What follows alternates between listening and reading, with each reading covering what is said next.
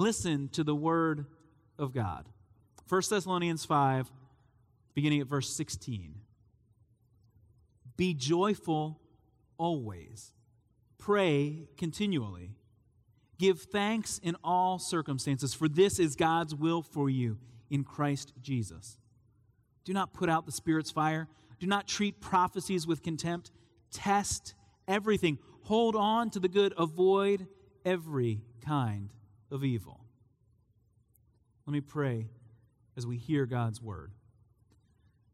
Father in heaven, we thank you for the clarity of your instructions, for the power of your gospel, for the good news announced to us that Jesus is the Savior who has been raised from the dead. Jesus is the Savior who will come again, the one who protects us from evil.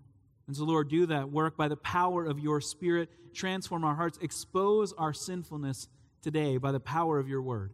Enable us to live with gospel hope and with boldness in your work and ministry in our hearts. Lord, for those that listen to your word without faith in Christ, I pray that today would be a day of hope, a day of new life, a day of gospel understanding. Give them, even now, as we hear your word proclaimed, faith to believe. Lord, for those of us that have put our trust in Christ, let us live lives that reflect his goodness and glory. And so, Lord, help us to hear your word, to apply it in our hearts. We pray in Jesus' name. Amen. Pray without ceasing. In everything give thanks, for this is the will of God in Christ Jesus concerning you. That's verses 17 and 18 in the King James. One of the few verses in Scripture that I know better in the old King James than I do in the NIV of the church that I grew up in. And I know these verses in that translation because of summer camp. I was in 5th grade, and I went to a Christian week-long summer camp, Camp Halawasa. It's in South Jersey. It's a name. It's completely made up. It doesn't have anything to do with tribes that lived there before. It's Halawasa. It's just taking the first syllable of hallelujah, what a Savior. Halawasa. And I didn't really want to go, I have to admit, to camp. It was my younger sister, Chrissy, who really wanted to go to camp. She hated it. I loved it. I had a great week at camp, and I have proof of how good my week at camp was. Because on the last night, when moms and dads come, the campfire and the songs, of all of the children at camp, who is given the medal? Engraved on the back, Camper of the Week. It's every mother's dream for their sweet, kind, conscientious, caring, compassionate son to be awarded Camper of the Week. And it's my sweet mother who had the great privilege of seeing her son receive this award. Now, in truth, it was a significant week for me. A joy in learning the Scriptures, a reminder of God's love, even a picture of the college students that served. Gave me a glimpse of what a life of ministry would look like. But you see that there's also a danger in somebody who has now, for all these years, kept an award whose plastic is chipped, whose cheap metal is badly corroded. You see there's a danger in this kind of thing too. Because what does a boy think? Especially when his sister had a pretty terrible week.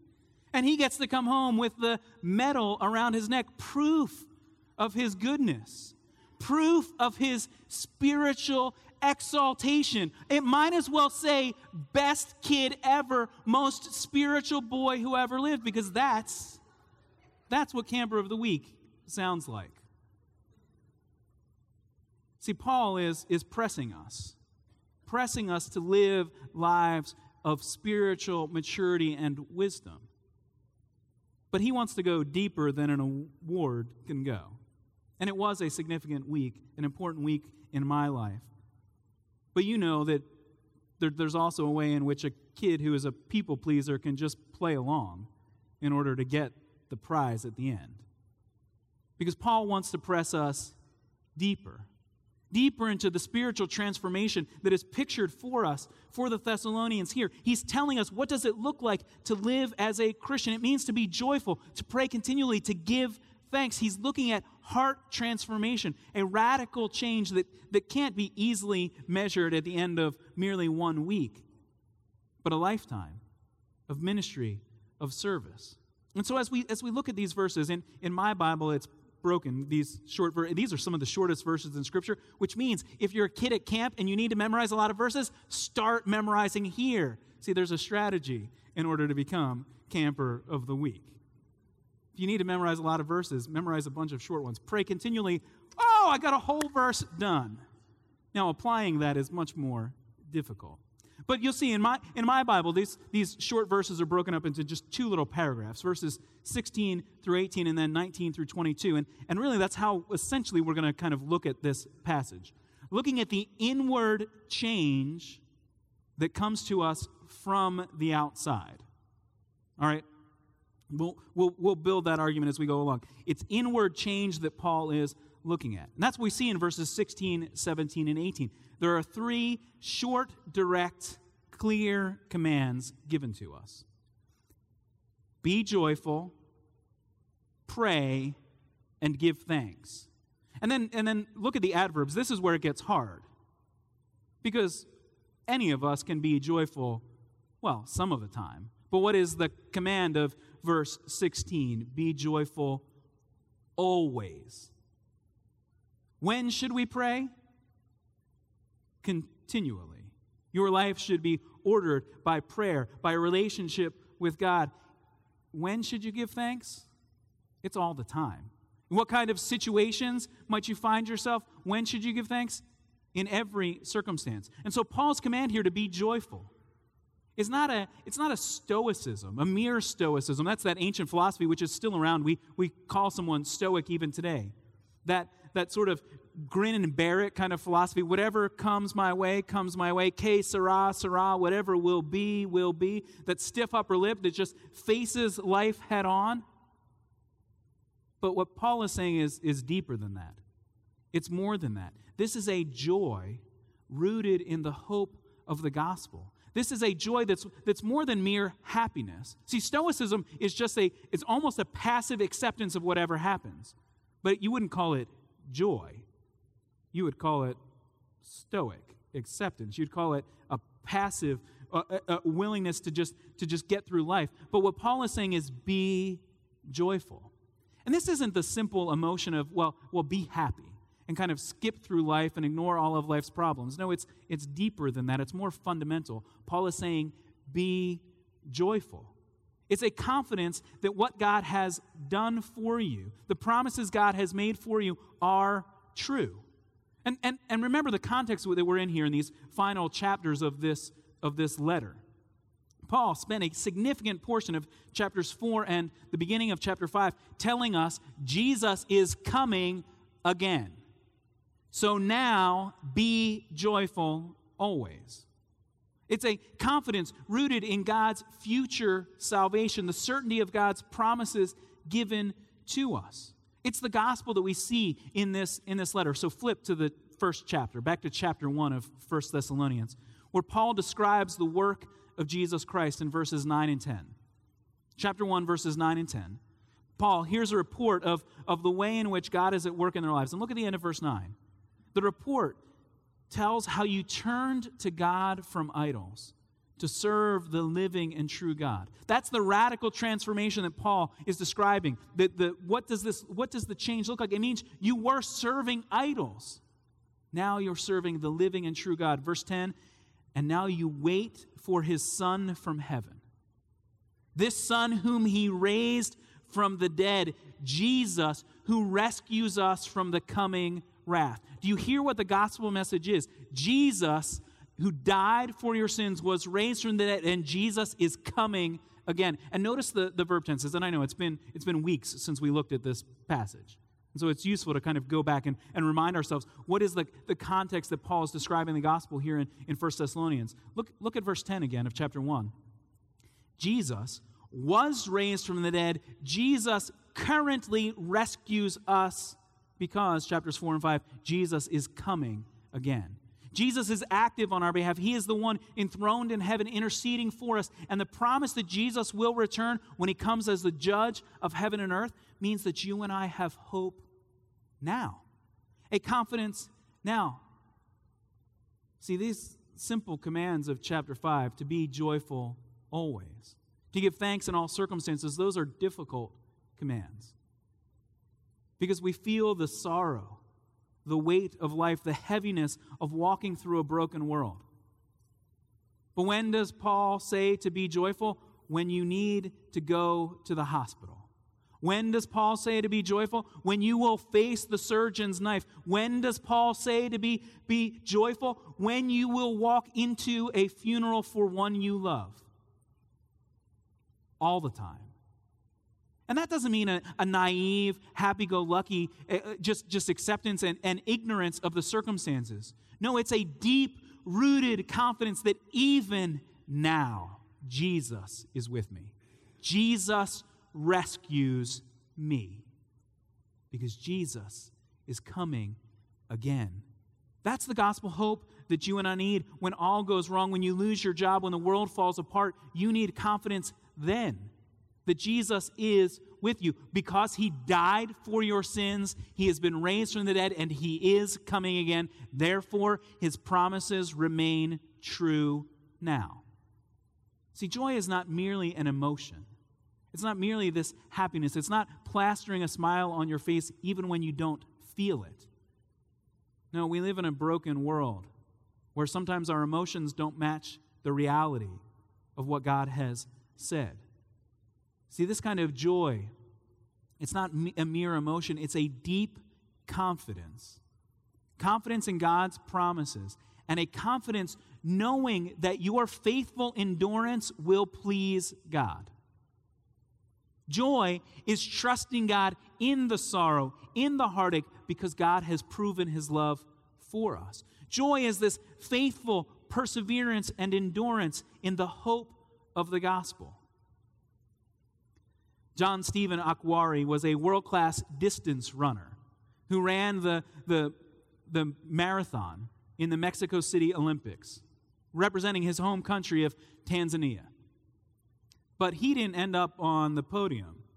There was no award for him.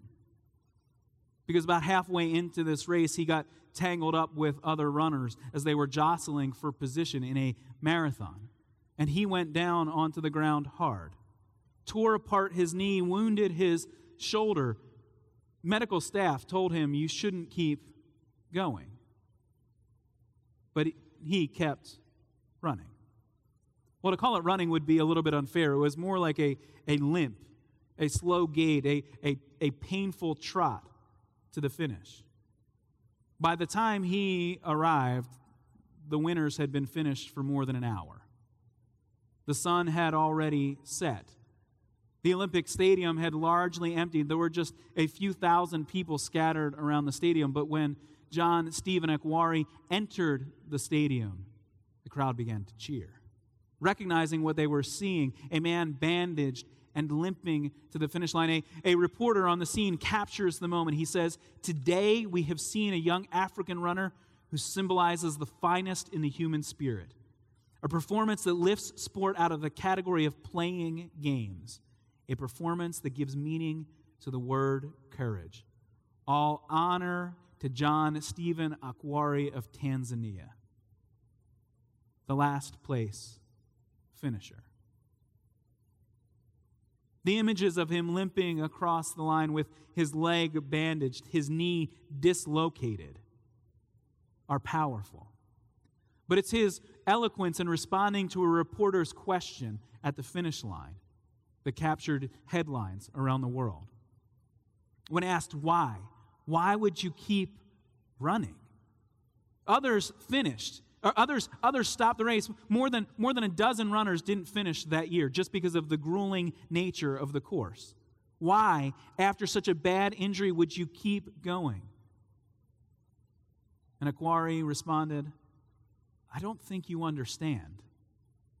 My country did not send me to Mexico City to begin the race. My country sent me to finish the race. See, it was his perseverance that captured people's hearts. The television stations stopped picturing the people on the podium and turned the cameras to him. Because that's the Olympic ideal, the Olympic spirit, the perseverance, the courage. You see, what Paul is telling us as believers is all the time, in all circumstances, give thanks to God. Persevere, be joyful, pray continually. And we see how prayer then, and when Paul says pray continually, he doesn't mean every conscious moment of your thought needs to be devoted to prayer. Otherwise, you have all just failed. Okay, now a few of you were praying that you can stay awake and keep paying attention, but the rest of you weren't. No, Paul's not saying every conscious moment of your life is meant to be in prayer. No, he's saying the attitude of your life is one that prayer is something you would do continually, regularly, consistently, persistently. And prayer can give us the confidence to persevere through difficult times. Because we are reminded of what has God done for me. Jesus Christ died for my sins. God raised him from the dead. When we pray, we are reminded of God's faithfulness to us in answered prayers. When we pray, we're reminded of God's grandeur and glory as we worship him for his greatness and love. We remember the promises of God. Jesus will come again. And when we pray, we confess our sins and come before God in humility. So that we come before God with gratitude. So that verse 18, thanksgiving becomes the overflow of our lives. The joy rooted in the gospel, nurtured by a life of prayer, overflows into praise and thanksgiving to God. And again, Paul is all-encompassing by saying, give thanks in all circumstances. Such that New Testament scholar F.F. Bruce summarizes the Christian life based on these verses. The Christian life is to be lived in an atmosphere of continuous joy, continuous prayer, continuous thanksgiving. Joy, prayer, and thanksgiving are marks of Christian obedience, gratitude overflowing because of what God has done for us. That's the change, the inward transformation that we need. The inner change, though, that we see in this passage comes to us from the outside. This isn't a scrub your life and get yourself better kind of approach to living. No, look at the end of verse 18, and it'll be most clear in verses 19 to 22. Paul tells us to be joyful, pray continually, and give thanks. Why? And again, the division of the verses there is added later. Paul didn't put the numbers for us. So these three commands are all meant to be read together. They're just easy to memorize in separate verses. We are joyful, we pray, and we give thanks. Why? For this is God's will for you. Because God commands it. This is God's declared will of how we should live. The Christian life is a life of obedience to the commands of God, acknowledging God to be the one who is at work in us. And we see this connection between God's will, what he commands of us, and our obedience action. We saw it back in chapter 4, so look there at verse 3. God's will prompts our obedience. Chapter 4, verse 3, it is God's will that you should be sanctified, that you should avoid sexual immorality. And then he goes on, and we looked at this weeks ago, of how God wants to transform our hearts as we come to him in obedience. We obey because it is the will of God. We are joyful. We pray, we give thanks because God is at work in us. This change we need comes to us from the outside. It is found at the end of verse 18, in Christ Jesus. God's will revealed to us in Christ Jesus. God's will applied to us in Christ Jesus. God's will given to us through Jesus Christ. He is the one who gave himself for us. And so when we are united to him by faith, and we have the confidence. But if you've not put your trust in Jesus Christ, then a life of joy, a life of prayer, a life of thanksgiving becomes discouraging. It becomes overwhelming. If you keep trying to pick yourself up and do it in your own strength, you think, but the next wave is right there to knock me back down. How would I do this? No, what Paul is saying is you have to be found in Christ Jesus. You have to have put your trust in Christ Jesus. You need to belong to Christ Jesus. His death, his acceptance of your sin, that must count as your death by putting your trust and your faith in him, united to Christ. And so then we see that through the work of Jesus Christ, then we have verses 19 to 22, the power of God's Spirit at work through God's Word. All right, so let me show you what I mean here in verses 19 to 22. First, look at verses 19 and 20. Do not put out the Spirit's fire. Do not treat prophecies with contempt. Those seem like, wait, what are we talking about? I thought we were just talking about giving thanks, and then Paul just throws these, what feel like random commands into us. No, this is not Paul just sort of, oh wait, what were all the things that I was supposed to tell them? And this is sort of the last 3 seconds on the telephone, as you're trying to rush into or this isn't the end of the list of things you need to pick up at the store, and this is just what Paul forgot to tell us, we better get it in here. No, this is connected to a life of spiritual obedience to God because we need to see God's Spirit at work within us and listen to God's Word. Again, look at verses 19 and 20. What is he saying? Do not put out, do not quench the Spirit's fire. Do not stifle the power of the Holy Spirit at work in the church. Do not, verse 20, treat prophecies with contempt. When someone stands and prophesies, when someone enabled by God's Spirit says, thus saith the Lord, you need to listen. And remember the context of the church in Thessalonica. This is one of the church plants of Paul on his second missionary journey. This is during the apostolic era. Remember, I've told you that 1 Thessalonians may be the very first New Testament document written on parchment. So when they need to hear the Word of God, they turn to the Old Testament. And then in this apostolic age, they have men and women who serve as prophets and prophetesses who stand in the worship of God, empowered by God's Spirit, and apply the truth of God to the people. And Paul is saying, don't stop that. Because it's easy if somebody says something that you kind of don't like to justify your way out of it. I think she's only standing and saying that because of what I said to her last week. I don't think that's really from Jesus or his Spirit. I think she's just mad at me, so I'm not going to listen to that. Or, you know what, that doesn't really align with, what my Thessalonian friends are doing this weekend, so I'd rather ignore that command. Paul is saying, do not quench the work of God's Spirit. Do not give up listening to God's Word. See, Paul is showing us the power of the Spirit at work through God's Word. And then remember the greater position that you and I are in compared to the Thessalonian church. They have now one letter of the New Testament. You and I have the whole thing written down. We're in a much better position than they were. Now you think, but wouldn't it be great if prophets and prophetesses stood and said, thus saith the Lord? But the problem is, in your own heart, you are so quick to justify your own behavior that you would very easily quench the work of God's Spirit, because we are quick perhaps to do it even with the written Word of God. If you want to hear God speak, if you wish, you could hear God give you insight for right now. If you want to hear God speak, read your Bible out loud. That's how another pastor, John Piper, summarizes listening to the Word of God. If you want to hear him speak, read it out loud. Because you and I have the Word of God given to us. And yet we are those that are willing, when it's not comfortable, to ignore the truth that's given to us. Because when we read look at verse 21.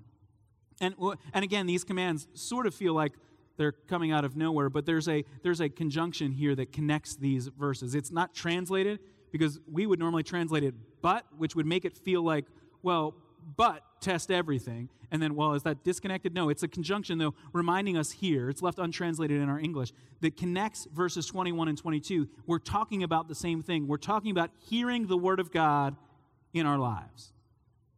But when you and I hear that phrase, test everything, then hold on to the good and avoid every kind of evil, we hear that through our cultural lens. We hear it as if somebody makes the argument, you need to be on the right side of history. And when we look at the morality of the Bible, it's on the wrong side. because it affirms an ancient, a foolish, a naive way of living. See, when somebody makes that argument, and they might even think, well, isn't Paul agreeing with me? He says, test it, and then get rid of what's junk and keep what you like. That's what we hear. No, there is a right way to make that argument. To be on the right side of history. Paul made it in chapters 4 and 5. The line, though, that he draws is the line that is coming when Jesus Christ returns. At that line which is drawn in history, you need to be found on the right side of it through faith in Christ. Otherwise, you face his judgment. But when we make that argument today, usually what the person who says you should be on the right side of history, what they're really saying is you should agree with me and my friends because we figured it out. But that's no real argument at all. That's just saying, hey, I took a poll, and the people that I like all agree with me, and so you're on the wrong side of history. That's not what Paul is saying, though, when he says test everything. He's not saying test it according to your standards. No, what is he saying? Test everything according to the work of the Spirit announced through the prophetic word of God. Test everything according to God's word. Because the real argument is not, do you agree with me or not? The real argument is, upon what authority do you speak? What is true? You and I need God's authority. And so, yes, we are to hold on to the good that's announced to us in the prophetic word, the good that you hear from a brother or sister. It's why I want you to have your Bible open while we're preaching, because I want you to be able to look and say, I don't think Kevin understands what this means. You need to test what you hear in a Sunday school class, what you hear in a book you read, what you hear in a devotional. You need to test it against the Word of God, not against your own opinions. But see, it's not merely those who make that right side of history argument that are tempted to do that. We all are. We're all tempted to sort of shrug off, well, that seems kind of hard, God. I mean, just go back to chapter 4. To live lives of sexual integrity. That seems kind of hard. Have you seen what my friends are doing? But we're to test everything according to God's word, not according to what's comfortable to us. And so we hold on to the good. We allow God's Spirit to transform us by the power of his word. We avoid every kind of evil, and yes, we could apply that broadly. Avoid every kind of evil, but specifically, when God's word tells you it is evil, avoid the evil.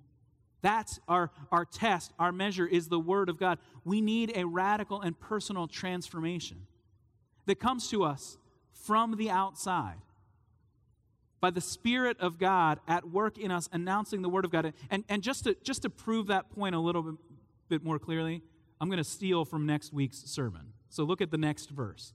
I actually haven't heard next week's sermon yet, but this is the verse that Pastor Tom will begin reading for us. Look at verse 23.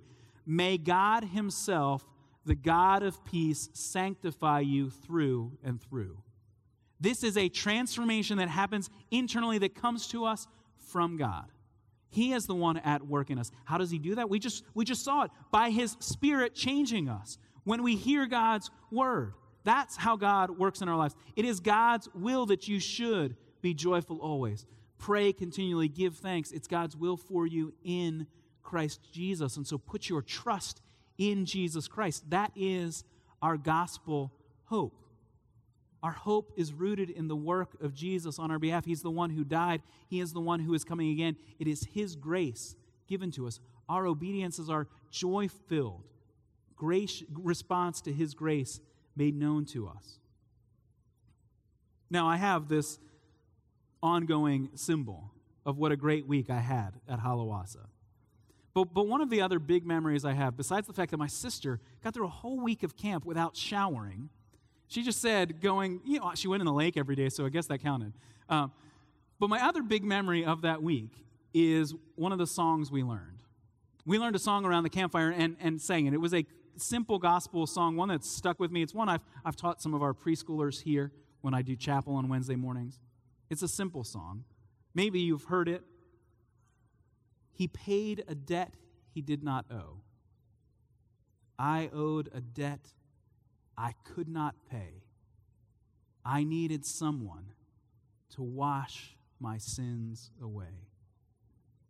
It's a beautiful, simple tune that we sang around the campfire. But it rooted me in the gospel. So that week is not great because I was recognized for my greatness. That week was great because Jesus was exalted for his greatness.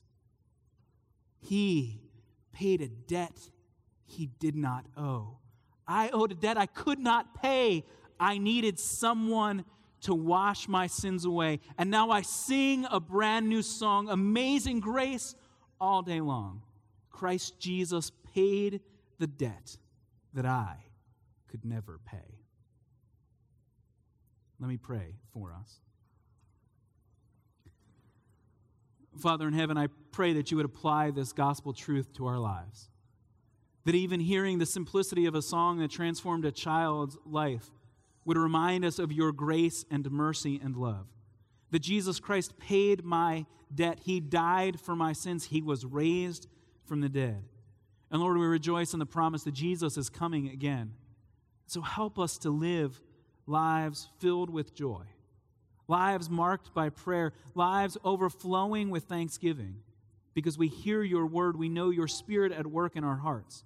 Lord, do the work of transforming us from the inside. Do the work of transforming us by the power of your word. Make us a church that is committed to the truth of your gospel. Make us bold in our witness for you, our faith before you. And Lord, I pray that even as we gather today for a picnic, that you would strengthen us in conversation, that as we hear one another's stories, as we pray with one another, as we encourage one another, that our lives would be strengthened by the community of God, the gospel here at Faith. Lord, we pray even for the food. We thank you for those that are serving by preparing it. Pray that it would strengthen us for work in your kingdom.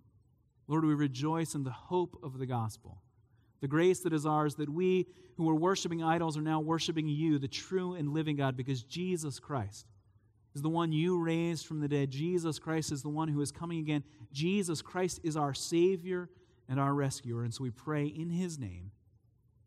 Amen.